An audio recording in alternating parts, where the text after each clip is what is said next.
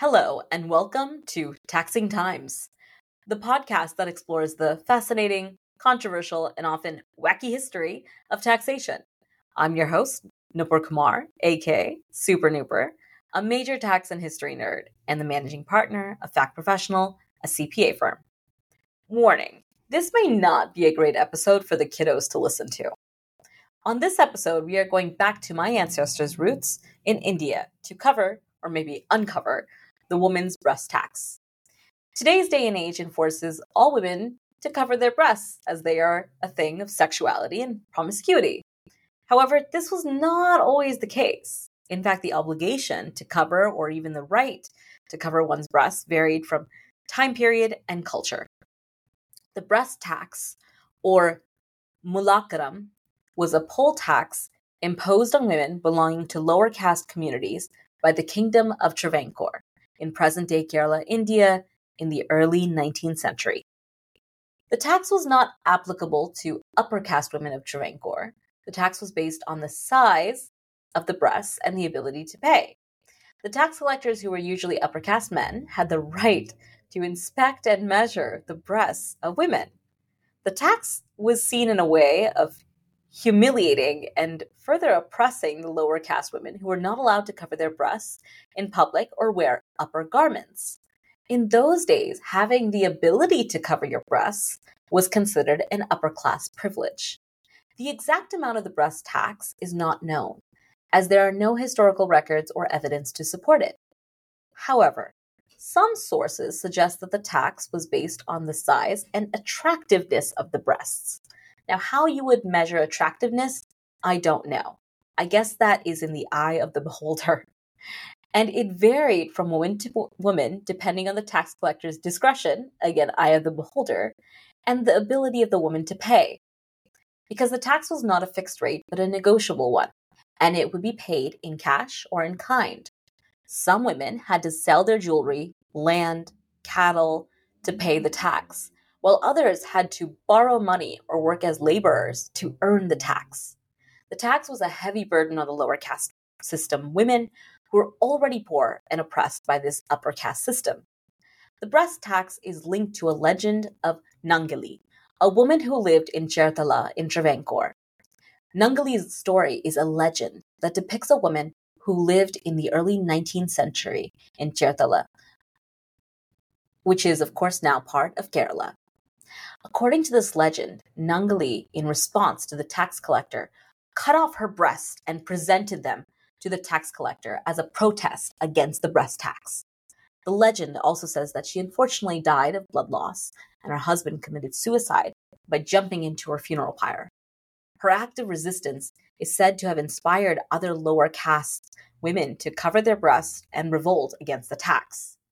However, the truth of Nangali's story, while it's cavalier and brave, is questionable, as there are no historical records or evidence to support it. Some historians have even argued that the breast tax was not based on the size or attractiveness of the breast, but was a standard rate charged from women as a poll tax.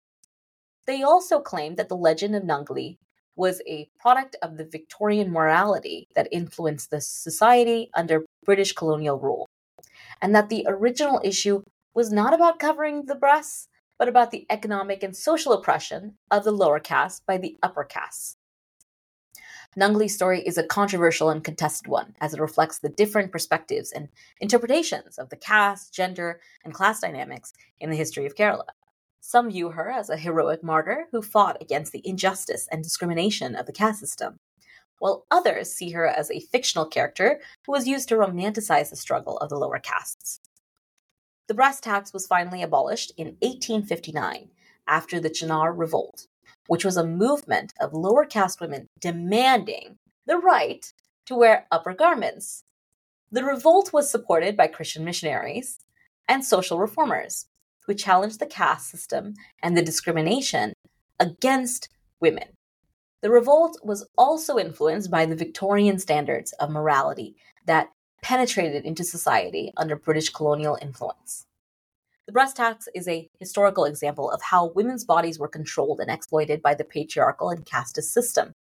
The tax had a negative impact on women's self-esteem, dignity, and freedom, The tax also reflected the economic and social inequality that existed between the castes. It was, after all, a form of violence and oppression that violated the human rights of women. We must remember that, like most colonized nations, there was an India before it was a British colony. The idea of exposing one's breasts as a sexual idea wasn't one that necessarily existed in that context before India was colonized by the British.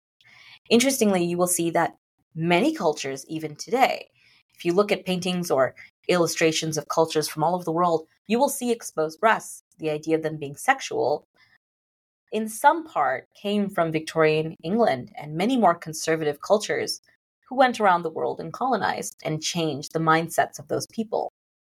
In fact, the sari, which is a national outfit worn today by many Indian women, has a blouse and a petticoat included in the outfit, which are obviously not Indian terms, blouse and petticoat.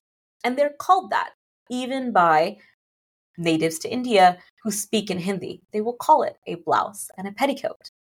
Now, before this, the sari was simply a long fabric that was intricately tied around a woman's body to emphasize and support her curves while still providing flexibility to work or move around.